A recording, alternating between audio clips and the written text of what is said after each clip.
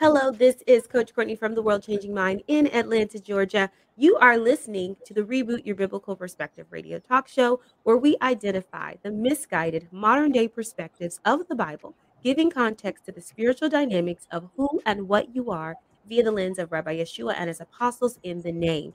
On this radio show, we identify subjects and themes that have been misunderstood from the Bible, verified by pragmatic and experimental research carried out under the Zane Kai Couture International Institute of Pneumatology. Hello and good evening, good morning, good afternoon. This is Tanya Whitkey from Virtual Kisses speaking to you live from Canada. And we would like to give a huge shout out to everyone joining us on Kingdom Purpose Radio, YouTube, and Facebook.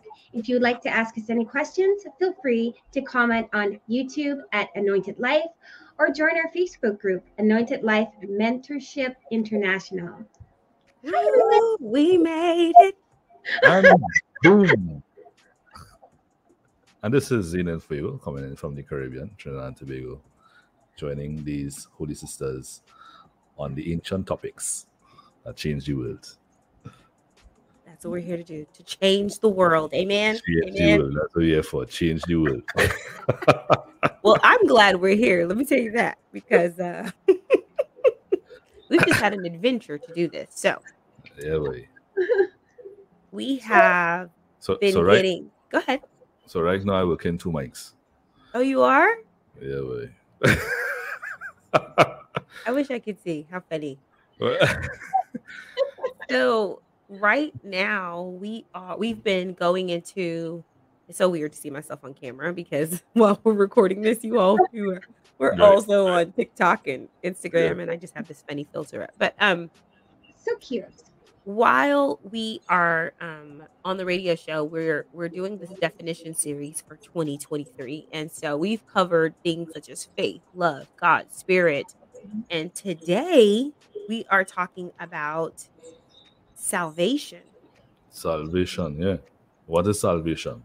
Yeah, absolutely. But we're talking about it from the ancient Hebrew prophets and what they, as the authors, would have thought about salvation versus what we think about salvation in our current mindset in Christianity today. So this is going to be really interesting.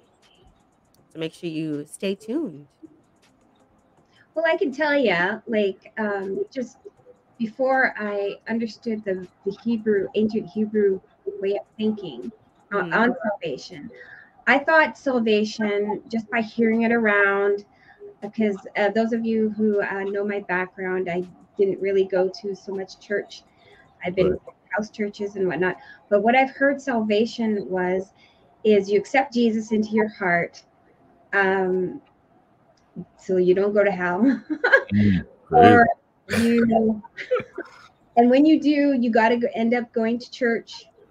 And if you church hop, it's not really good because you can lose for me, what I've heard, you can lose your salvation. You're not really a Christian.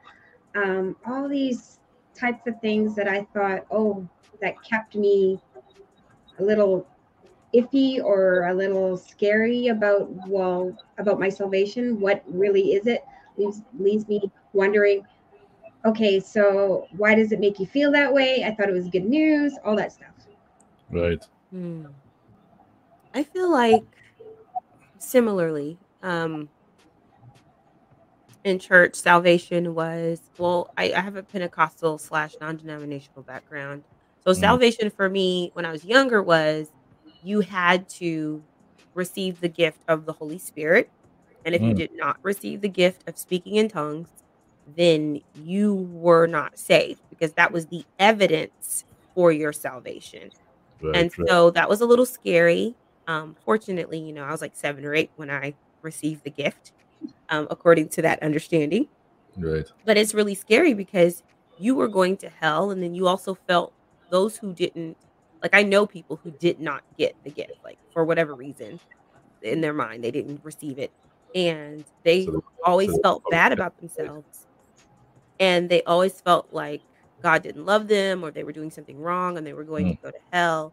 And so that's a lot to carry. That's a big burden to walk around with for an adult or even a child, because that's what we were taught. And so I'm really, really glad we're touching on this topic. Definitely, definitely. No, that is a very heavy burden to carry. It is. Because according to the ancient prophets, the strength of man is validation. Mm-hmm. And so when you create a scenario or you encounter doctrines that actually say that your salvation is actually based on whether or not you speak in tongues, what you have just done is actually told that person that their existence, their very existence, which is their validation, is based upon this manifestation. And if that manifestation is not there, you're looking at placing a person within the limbo of actually thinking and feeling as though the feeling or living in the zone where they're actually constantly hoping to get a sign that God has accepted them. Right. So technically what you're saying is that you have just placed that doctrinal perspective has actually left persons thinking that they're living in hell. They are, and they feel totally unloved. Because there is no approval. Go ahead. Sorry. And then you have the scriptures like in the Bible, in the New Testament, where the Apostle John says that perfect love casts out fear. Mm-hmm. And that context of love there is actually approval. Approval casts out fear. Validation casts out fear. Yes. And that actually flows from the concept of equity. Equity. Right. There's one thing in particular that most people are not familiar with in the westernized Christian culture. That we have actually been programmed. Most people who actually are in the westernized Christian culture, they have been programmed to live from the perspective that there's a God out in the sky. It's an entire fabricated reality that has been taught and promoted. And these things have been promoted by mainstream Christianity. And mainstream Christianity that has actually made it out. They've come up with their own definition of God. They've come up with their own definition of the biblical terms. And they created this entire narrative about the afterlife. An entire narrative about afterlife heaven and afterlife hell. When the ancient prophets, who are the authors of the texts, did not actually even acknowledge anything about the afterlife, heaven or afterlife hell. What they lived for was actually living heaven on earth. Absolutely. The whole narrative of the Bible is how God created man as a multiplication of himself. In their understanding, man was created Yahweh with Yahweh. And which means he was living from a mindset of living from heaven on earth, and made a decision to change his mindset. He changed his mindset and actually caused himself to find himself outside of that mindset. So no longer living from heaven, he's actually living as though he is separate from God based on his decision. He chose his own path. And this entire perspective was actually not understood by Westerners. You know what else was really hard? The fear of losing my salvation. Or doing something bad enough where you would do it, or not asking for forgiveness and you lose it.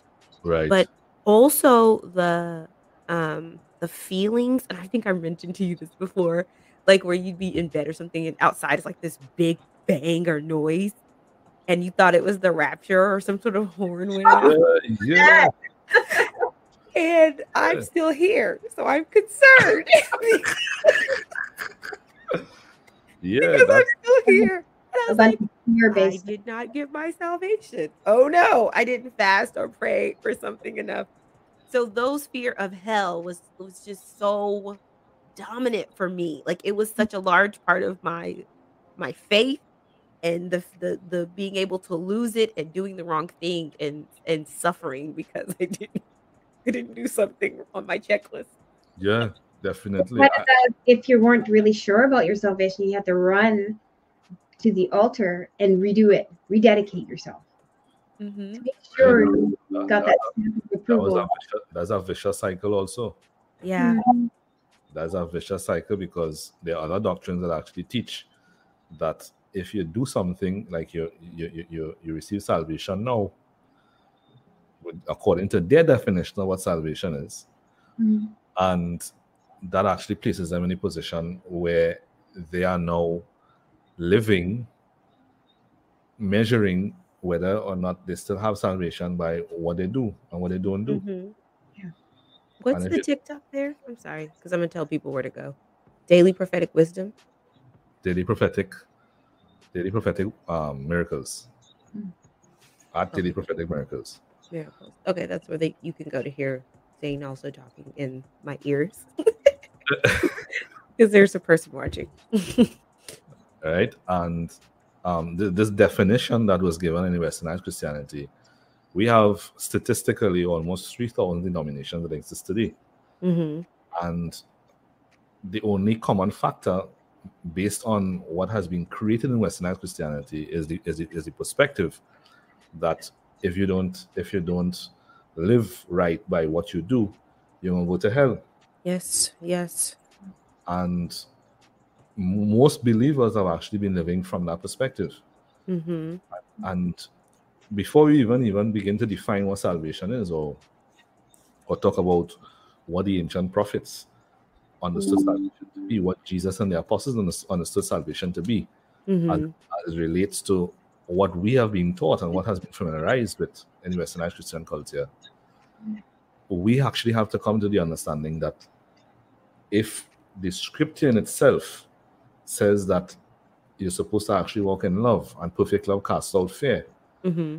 how are we actually incorporating doctrinal perspectives that actually say that you are going to hell to instill fear into you Mm-hmm. and say that that is actually God? So you're saying that if it instills fear in you, it's not God. Is that what you're saying? It cannot be God. Okay. Because the new covenant actually gives you the security that Christ is in you. The Yeah. fear that you have is that you do not sow and create Enough. you do not sow and create your own hell in your personal life. Mm-hmm. But as Okay. for with regards to divine approval, the new covenant provides everybody with divine approval. Your fear is actually what seeds do you sow that you could be written that you could reap later on in your life. But divine approval is sure for everybody in the new covenant. And that's another thing that you have just brought to my mind is also I was taught that meant that we had to, you see the people on the corner, especially when I lived in New York, there was always some person on the corner with a big sign Right. saying, repent, the really? Lord is near, he's returning, and all this stuff, and just scaring people into covenant, if you will, which most people don't even know what that is. So like our job, even though we do want to share Christ, it was just like a little bit different. It was like I had the fear factor, and people would come preach at your church, and they're trying to scare you into getting saved and coming down to the altar. It's like there's a lot of fear-based tactics to get people saved. Definitely. And simultaneously, you're saying perfect love casts out fear. Yes. So well, I was just going to say that too. It's like how does that put together? Mm-hmm. Yeah, I was going to say that they preach about love, a lot of love, but how am I feeling that I'm scared if I'm not able to do something in a certain area, or like we're talking about salvation, when you have that fear of, oh, if it's perfect love, why do I feel the way I do? Why does it feel scary? It was so many times when I heard that some sort of noise outside, and I woke up and looked out the window, ran into somebody else's bedroom just to make sure, okay, my family's still here, looking outside to see if other people are still here, because right. my heart would just be beating so fast. That was a real thing for me, guys. No, I understand, because I actually also grew up. Remember, I came up in 15 years of actively following Pentecostalism. Mm-hmm. And we were taught that, and there were moments in my life where we heard a loud sound outside, and I actually ran off to see who was here, because questioning whether, I wonder if that is if there's Johan that you're speaking about, Mm-hmm. and am I being left? Left Behind. So I You know that movie? Yeah, because you're on outside to see if everybody's still here. Because if everybody's still here, at least I have some company if I get left behind. Right? Like, is my mom still here? I want her to still be here. You're all helping people are still gonna have to be the 1,000-year reign with you. Yeah. Okay. So needless to say that the destination concept Mhm. of or the whole idea of salvation, meaning not going to hell, is a westernized Christian concept that has been fabricated by Westerners. Mhm. Yeah. So our research at the Institute, in the context of the ancient Hebrew prophets, I mean, this is not just the ancient Hebrews, we're talking about the ancient Israelite paradigm. And for everybody listening, this is a differentiation that needs to be made.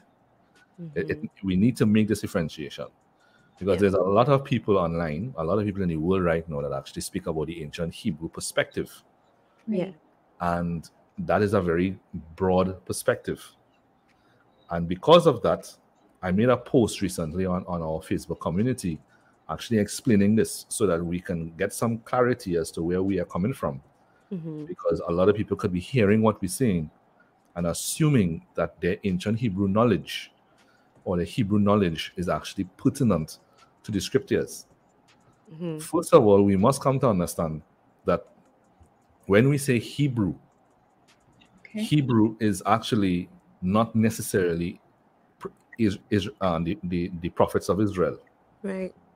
We have to understand, number one, that the scriptures were written by ancient prophets and ancient Israelite prophets. Right.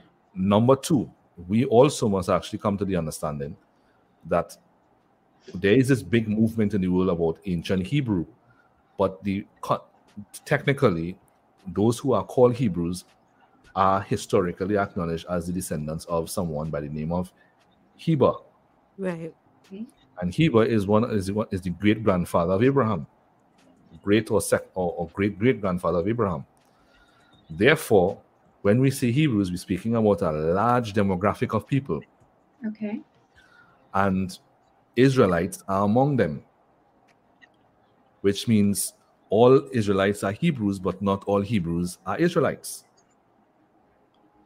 And when we narrow into the Israelites, this is something that most people in westernized theology, they do not know. Whether you were formally trained, formally educated theologically, or you're just one of those who actually you are religious fervent, then we actually have to understand that amongst the Hebrews were the ancient Israelites, and these Israelites had a national covenant that they would actually step into. And that national covenant came with them committing to taking on God's name as their own. So you're saying within the Hebrews of the Hebrews, two different Hebrews, where one took on the name and the other one, they just did their own thing? So the Hebrews have their own culture. Okay. But ancient Israelites took on Yahweh's name as their own, as a cognitive law, as a way of life, which is why they were physically circumcised in response to Genesis chapter 3, the animal skin being placed on a man outside the garden, which is also why they were ceremonially washed, which is why in the New Testament it says be born again, because this is not the first time that they were ceremonially washed. John the Baptist was really washing them again as an act of repentance to come back to the name that they were initially ceremonially washed into, which is Yahweh. And then they memorized the scriptures. So in memorizing the scriptures, what they did was take on Yahweh's name as their own, and then the perspective of Yahweh, the perspective of the man in the garden prior to his decision to use an external reference point for personal comparison and for personal validation, was actually written in this book of the law. And they had to memorize that to be able to walk out the name and the character and the perspective, the psychology of Yahweh. So once we understand this, then we need to understand that when we say ancient Hebrews, just because we understand ancient Hebraic culture, it does not necessarily mean that you understand the ancient prophetic culture. You know, that kind of makes me think about how my cousins and I, we all have the same grandmother, Right. but then it kind of dwindles down, and then you have, each individual child of my grandmother and then their kids. And so what we do in our house may be similar, but we may run by a whole new set of rules in our particular house, even though we're from the same family tree. So that kind of Yes, reminds me of Right. that. Exactly. that's a good Mhm. analogy. Yeah. Right. It's the same thing. Is that Mhm. these people actually had their own principle, and that came from God's name, the name Right. Yahweh. Now, in that understanding, when we understand that the scriptures were then passed down and it ended up in the hands of the Greeks and the Romans, Mhm. they had no understanding of the ancient prophetic culture. Right. As a matter of fact, when Jesus was around, even the Pharisees had strayed from the ancient prophetic culture, Mhm. which is what Jesus, where Jesus learned the scriptures from. He learned the priestly perspective of the scriptures. All right. Now, when we actually speaking about salvation, in the westernized Christian culture has been taught that salvation is really accepting Jesus so that you don't go to hell. Saying the little prayer. Right. You accept Jesus in your heart so that you don't go to hell. That's actually what this is basically what the ancient prophetic culture was about. Sorry, not the ancient, but the westernized culture is about. Mhm. They came into the understanding of, they pretty much came into the understanding of in the westernized culture, they decided, because it was really a decision in interpretation of the doctrine. It was really a decision that they would actually read the text and try to interpret it, but they interpreted it independent of the ancient priestly culture. Mhm. All right. And I mean, there's a lot going on around that time, so it's very unlikely that they were actually going to get any circumcised Jew to even talk to them. So this perspective, they read it, and what westernized Christian culture has done is read the scriptures and actually applied it literally, without understanding that the ancient priestly culture came with, number one, you came into contact with Yahweh, and the scriptures actually there's a difference in the scriptures. There's verbiage that belongs to covenant, and then verbiage that belongs outside of the covenant. Mhm. So they actually did not know that the covenants in the Bible come with a covenanted realm, as Mhm. well as covenanted verbiage. And because of this, they interpreted it literally. And so this gave birth to the whole afterlife perspective, where people actually have believed that there is a hell and that you're going to hell. I actually want to read what it says in Wikipedia. It says in Christianity, salvation, also called deliverance or redemption, is the saving in human beings from sin and its consequences, which include death and separation from God by Christ's death and resurrection, and the justification following salvation. Salvation in Christianity, or deliverance or redemption, is the saving of human beings from death and separation from God by Christ's death and resurrection. Yeah. So this narrative grew, and now salvation, which has a totally different context Right. in the ancient priestly culture and the priestly and prophetic understanding of the scriptures, because they are the authors, the prophets are the authors of the scriptures.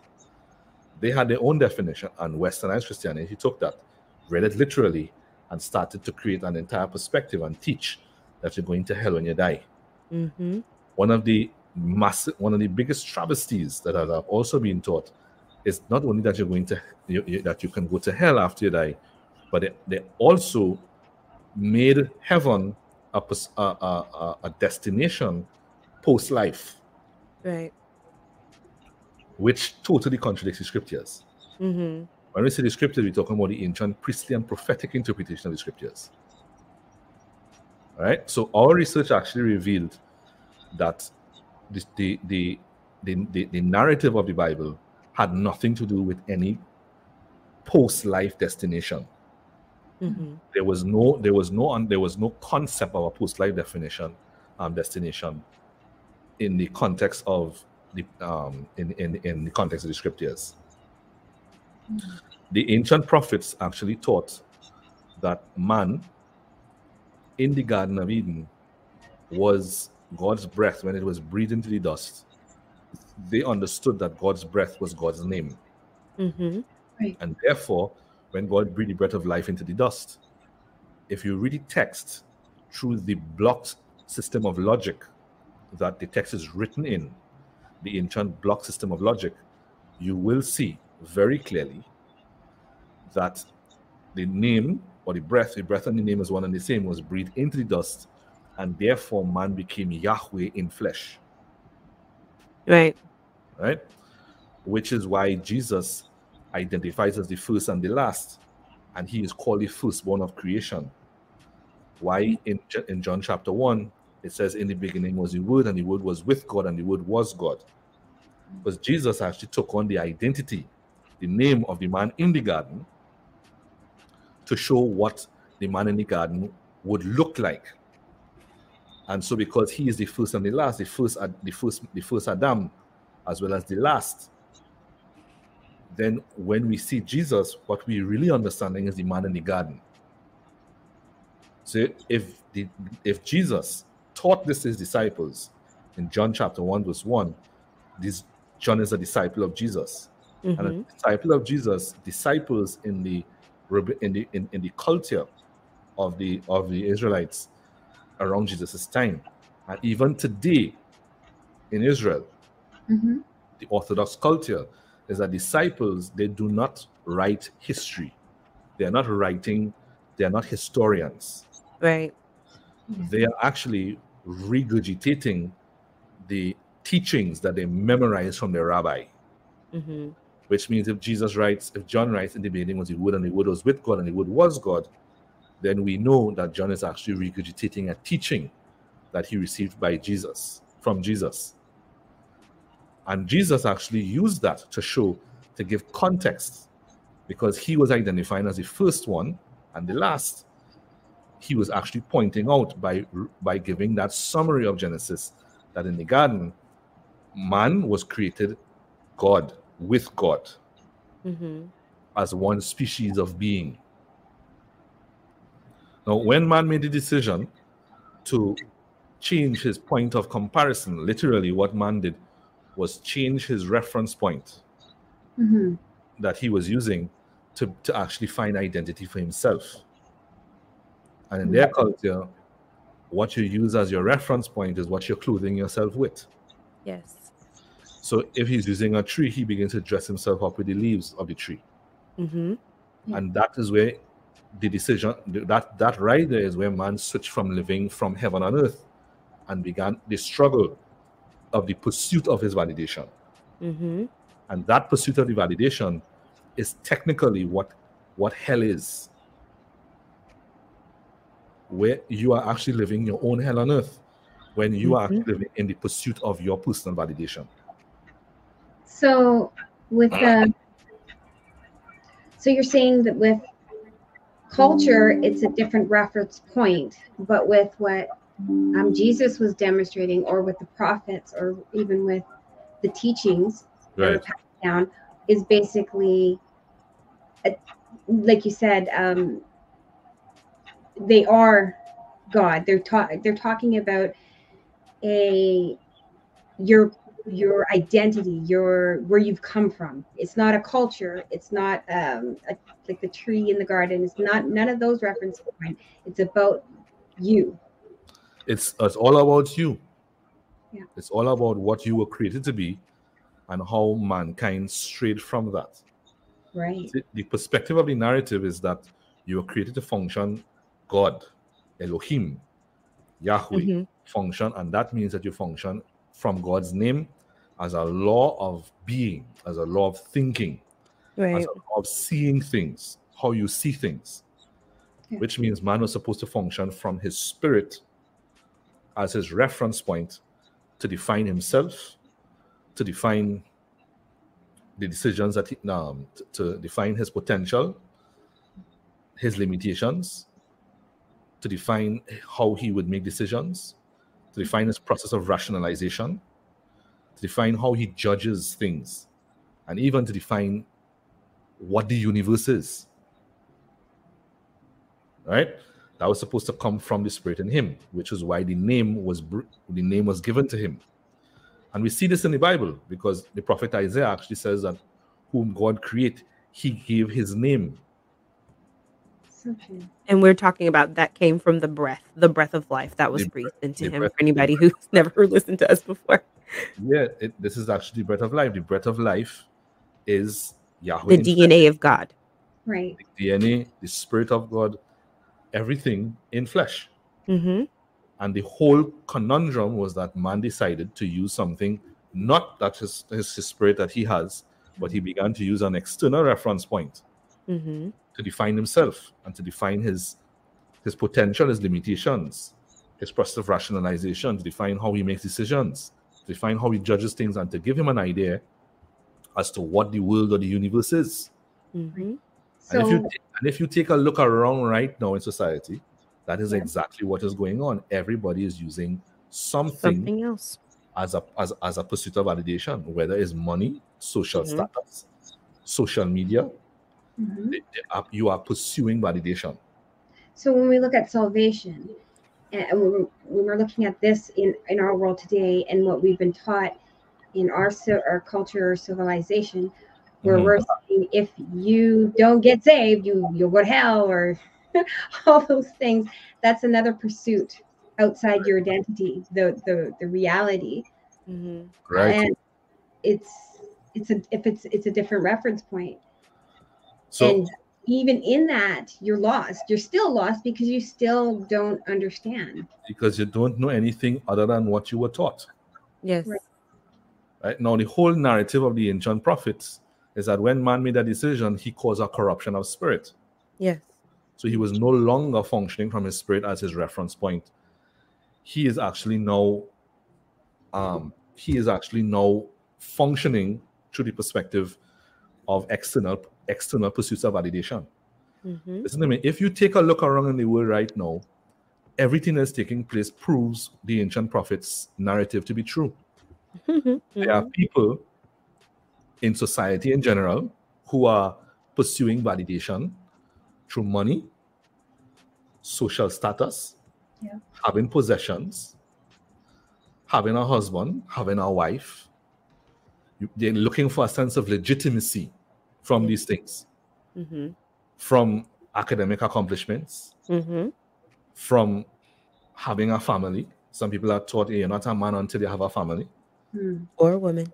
Some people, men are taught in society, you have to provide and protect to be a man. Mm-hmm. So you go pursuing that validation, Mm-hmm. doing the same thing that the man did that caused him to find himself outside the garden. It's almost Pursue like validation. it's almost like this is what I'm supposed to do. But this is what I am. I'm this when I work and I provide Exactly. family, and this is my name, kind of thing. And then because they're not living from the breath of life, which is their nature, the DNA of God, who they truly are, we have the greatest amount of mental health issues that we've I'm telling ever you. Mm-hmm. had. and that's what because- causes mental health issues. That is what's causing mental health issues, which is why we're constantly saying, live from your heart. Right? And Yeah. even, I speaking about outside Mm-hmm. Christianity. If you come Yes. inside Christianity, what Christianity has done Mhm. is they have actually used the sent Bible that's supposed to educate them about their spiritual capacity Yes. and their spiritual potential Mm-hmm. to actually be a people that can live by power Mm-hmm. and by supernatural manifestation, which, by the way, we have proven at the International Institute of Pneumatology. Mm-hmm. We have 50,000 hours of research, pragmatic and experimental research, that proves that what is written there, the covenants are actually framed to define your energetic capacity. Mm-hmm. And we have healings, resurrections, and dominion from that. Dominion over creation. being able to control weather patterns and more. So this actually shows that. And what has taken place is that we have believers or people who actually grab the Bible, and instead of actually understanding that it is about them to get an understanding about themselves, what they have been taught is doctrinal perspectives. Right. And what is going on right now, take a look around, they've actually begun to use the Bible as a pursuit of their validation. Right. So having the correct doctrine, that's why you go on social media, you say something about the Bible, and everybody have the perspective, and they come and they begin to attack you. There's a fight. And a fight starts because what you're dealing with is that they are using the Bible and their biblical perspective as a pursuit of validation. And as soon as you touch it, you touch the identity. Right? Then you have those that are actually taking scripture, taking the Bible, and they are reading it through the limitations of the westernized mind. And they're actually out there trying to disprove people and disprove these perspectives. All again, using the Bible, their definitions of what things are according to their limited westernized minds that has no sophistication to it. And actually running around trying to invalidate others' perspectives. Or what they're actually doing is using the same scriptures to give you the responsibility to prove them wrong, or to actually put you in a position where you have to validate your personal stance. Take a look around. That's exactly what caused the man to fall out the garden. The pursuit of validation. I love I'm sorry, Zane. I love what God has said. He says, my ways are higher than your ways, or my thoughts are higher than your thoughts. That's their favorite scripture. That's their favorite. That's what they use to tell you. It's so true, because if we're outside the true identity of what God has made you to be, like this true species of God made you to be, your thoughts are lower. It's at a lower capacity than what his is, what you should be lining up with. Yeah, definitely. So when man fell outside of the garden, what happened? Change in his nature. It changed his name, and it says that he would surely die. Yeah, there's death. Death was so if you look back in history, hasn't everybody been dying? They have been dying. They have been dying. Passingaway.com. Passingaway.com indeed. That was wonderful. Everybody's dying, and everybody's not dying, but they're actually suffering from sicknesses, diseases, infirmities, mental health issues. But this is not what was happening in the garden. That was not what was happening in the garden. In the garden, man was actually living with robust life because he was living from his own spirit. The ancient prophets actually show that whilst all creation here does not actually compare themselves to each other, they're living in a manifestation of their own energy. The ancient prophets actually use the garden narrative to show that man changed his cognitive law, and he is the only species that began to compare himself to other species. You don't see a lion comparing himself to a giraffe. You don't see a giraffe comparing himself to a hippopotamus. You don't see a dog trying to meow like a cat or anything like that. But mankind is spending their time pursuing validation and trying to get upon each other and trying to prove themselves to be right and sophisticated, when their system of logic is actually killing them. They were showing us the identity crisis, which is showing identity prevalent. Very prevalent. All that there, who wins? Nobody really wins. Nobody wins, right? So what is salvation in this context? Because what we see in the garden is this is very simple. The concept of salvation is mentioned in the New Testament, even though it has been massively and cataclysmically misinterpreted, heavily misguided. All you need to do to understand what salvation is to go back to the garden narrative. Number one, if man was given God's name in the garden, he was called Yahweh Elohim Adam, Yahweh Elohim Adam, and he makes a decision and he's just called Adam outside of the garden, then number one, man changes name.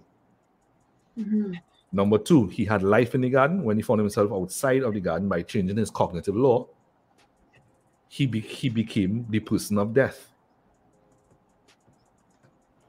Number three, he began to suffer sicknesses, diseases, and infirmities. And the ancient prophets teach that inside of the garden, man, the universe, was literally a synchronistic connection between man and creation. And so when he changed his cognitive law, he gave the creation, he started to function from different thoughts. And the universe, what we call the universe, began to reflect a different manifestation. Things began to die. Mm-hmm. The desert.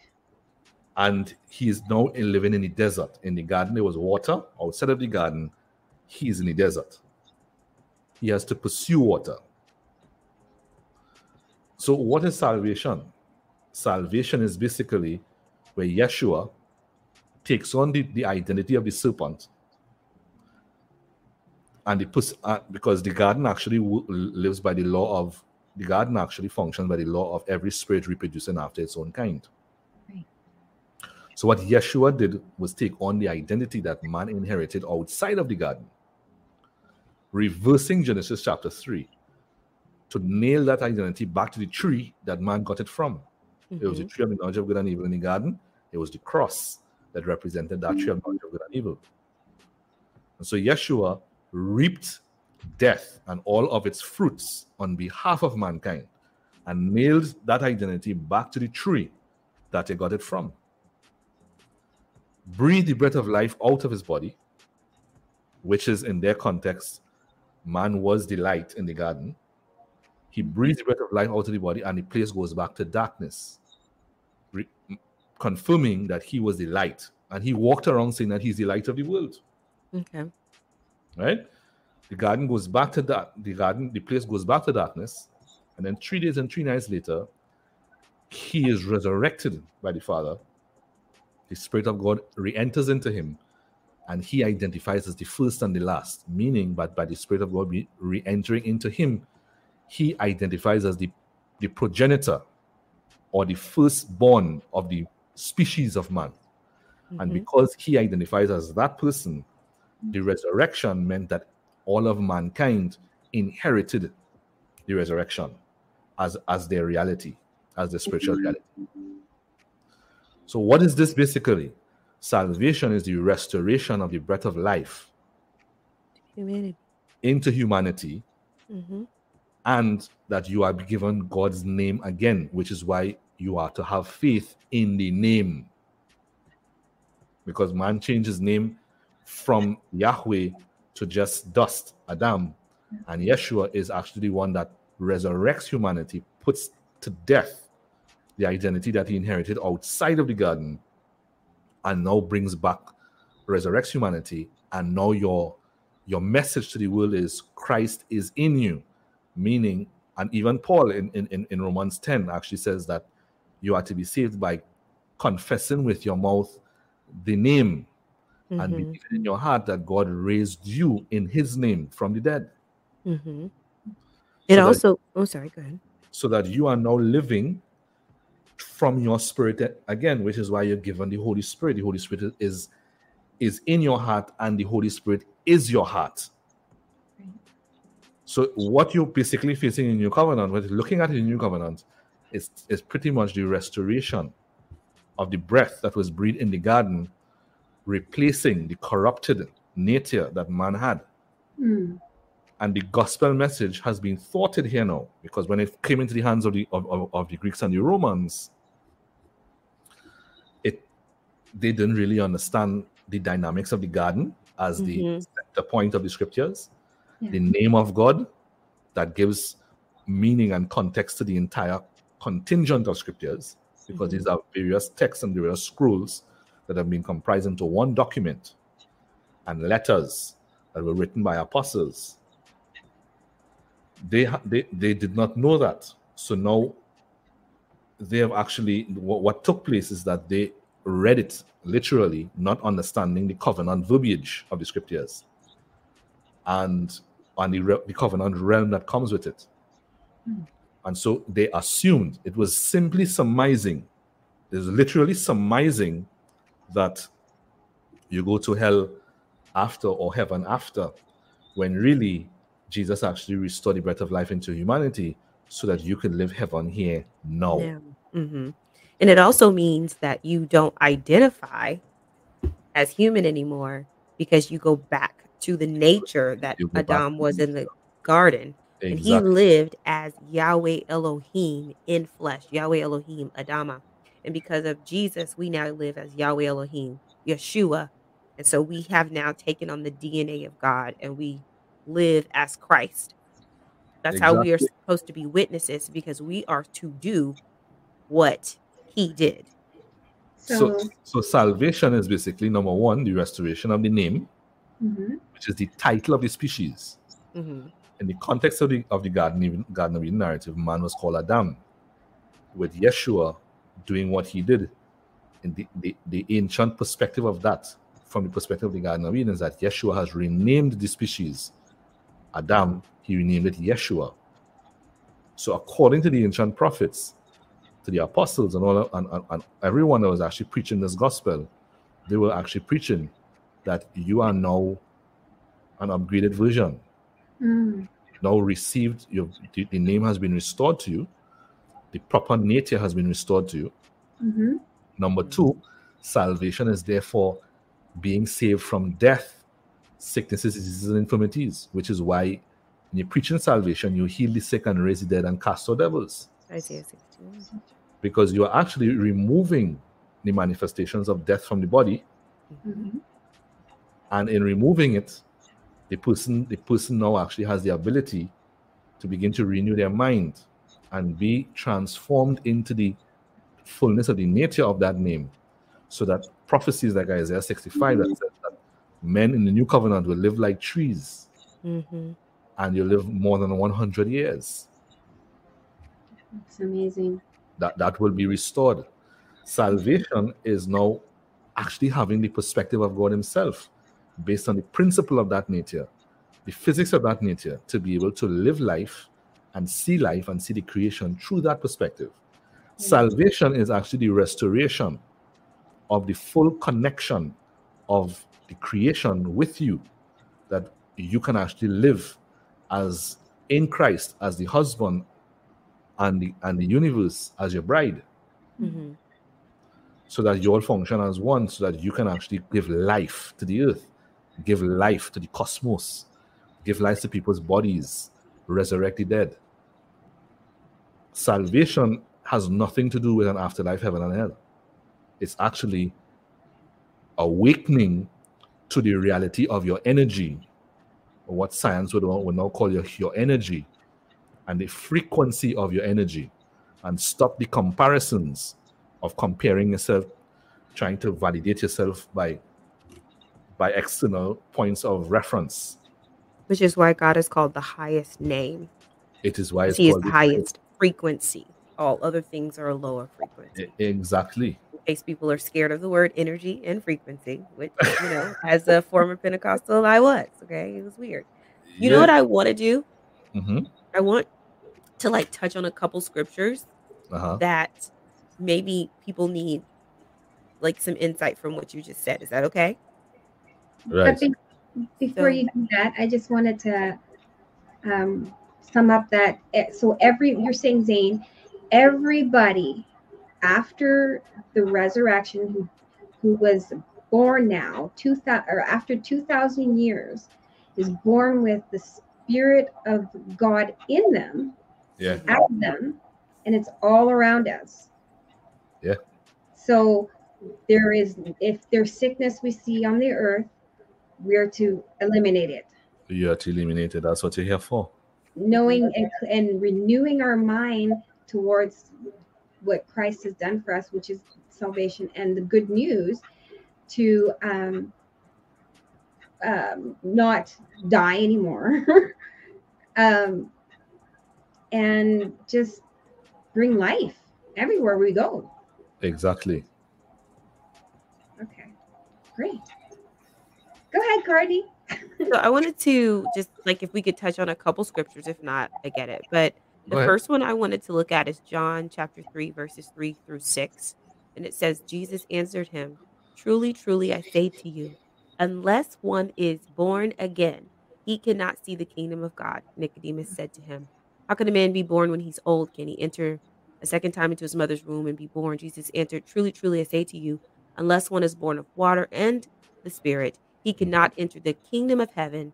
That which is born of the flesh is flesh, and that which is born of the Spirit is spirit. So in the context of the conversation we have, can we help people put that into perspective? So the first thing that we need to understand is that no Westerner that actually has come in who fall under the category of the uncircumcised is born again. They have just been born. The context born again in the scriptures is actually a covenantal concept, to be born into a covenant. So an equivalent to that in our present day society is employment, because your covenant is an employment contract. It's very similar. And so if you find a job and you go into your interview and you pass the interview and the person says, okay, well, this is our contract and we're hiring you as a waiter, a cleaner, a manager, an accountant, whatever your position is. The moment you sign that contract and you step into that position, that would be in scriptural verbiage. You have just been born into that identity. Correct. Right? You sign it and you begin to function that identity. You are now born into that identity. In the context of the ancient Mosaic system, it's the same thing. It's the same concept that applies. When they were physically circumcised, representing the cutting off of the mindset of external reference points for life and for validation, they were then ceremonially washed. Now, what baptism is in the Gospels was actually known as ceremonial washing in the Old Covenant. So what did ceremonial washing represent? It simply meant that the waters had a reference in the Garden of Eden. The water in the Garden of Eden, remember, in the ancient prophetic perspective or the ancient priestly understanding, man was actually the firstborn of creation, and man was the creator and possessor of heaven and earth. Therefore, the creation, the garden, heaven and earth, was like a twin spirit of his, because he had to multiply his spirit for this garden to exist, and for him to have dominion over it. So if you had put the Garden of Eden and the man to stand up next to each other, what you saw in heaven and earth is actually various manifestations of the various qualities of man's spirit in the garden. So the water in the garden is understood in the text as a mirror of how his spirit works. How his spirit functions in creation was actually seen and represented by how the water gave life to everything self-existently. So just as the water would actually go to the roots and it will fill the plant and give it life, so our mind, our heart, our spirit has the ability to give things life from its spirit, and then it is revealed in the flesh. Now, when man fell outside of the garden, he was no longer referencing his spirit. So the one thing that you see absent outside of the garden is there is no water. Right. Because in the garden he was functioning from his spirit, so water was present because the water was a mirror reflection of the spirit that he was functioning from. Mm-hmm. He finds himself outside of the garden, he's no longer functioning from his spirit, so there's no water outside of the garden. He has to now go and dig wells to find life, which is actually representing how he is pursuing these external things to gain a sense of validation so that he can have life. Right?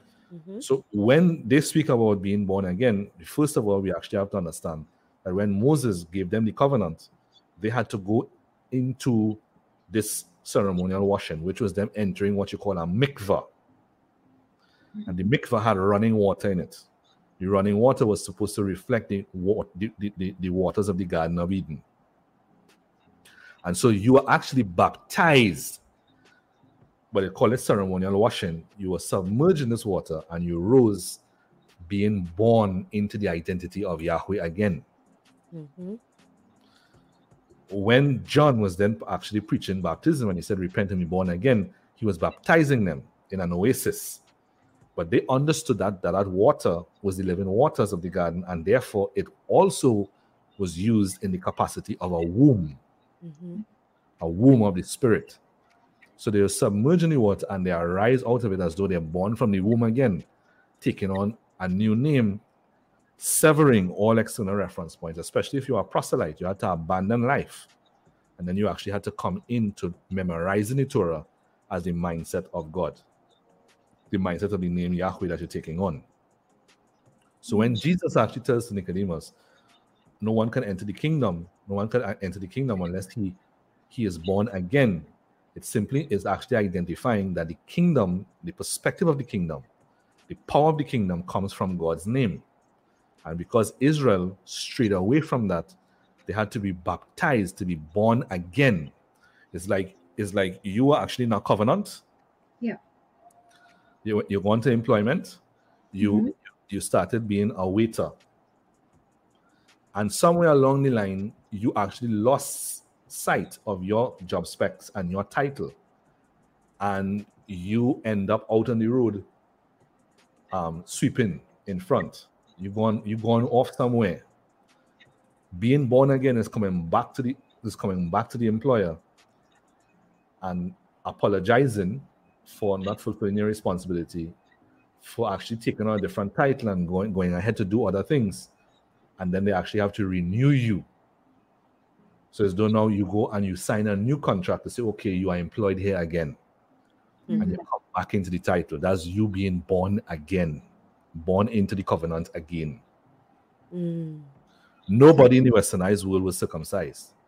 They were not in a covenant with God before. Paul mentioned this in Ephesians chapter 2 when he says that the uncircumcised was outside of the covenants of promise, without hope and without God in the world. So when you come into Christ, you are now born of God, which is why John, in his letter, 1 John, he says that you are born of God. He does not say that you're born again. You are born of God. So good. Because you're now coming to the contract. So the water therefore represented the function of the spirit. So Jesus actually parallels it. He says you have to be born of the water and spirit. Because being submerged in that was actually what the waters represented in the garden. So being submerged in that is like being submerged in the spirit, and you arise with the name of the spirit. And therefore you can now see the kingdom because you're functioning in the name that the kingdom flows from. Wow. I wish we had time to get into some other scriptures because this is so good. Right. Because I even wanted to touch on like Romans 10:9, if you confess with your mouth, because that's an every Sunday win. So we will have to see what we do next week, because we do have to go, you guys. So The time is up. Time is up. All right. So we want to thank you all for listening to the Reboot Your Biblical Perspective radio show with Tanya Wicki, Courtney King, and Zane Pierre. You can learn more about salvation by joining our Facebook group, Anointed Life Mentorship International, or visiting our website, internationalinstituteofpneumatology.com. And to listen to this segment again, find us on Anchor, Apple, Spotify, Amazon, Google Podcast. If you have any topics you guys like us to cover, leave us a comment on Facebook or YouTube. Have a great night, everybody. Boom. Thanks for watching. Yeshua.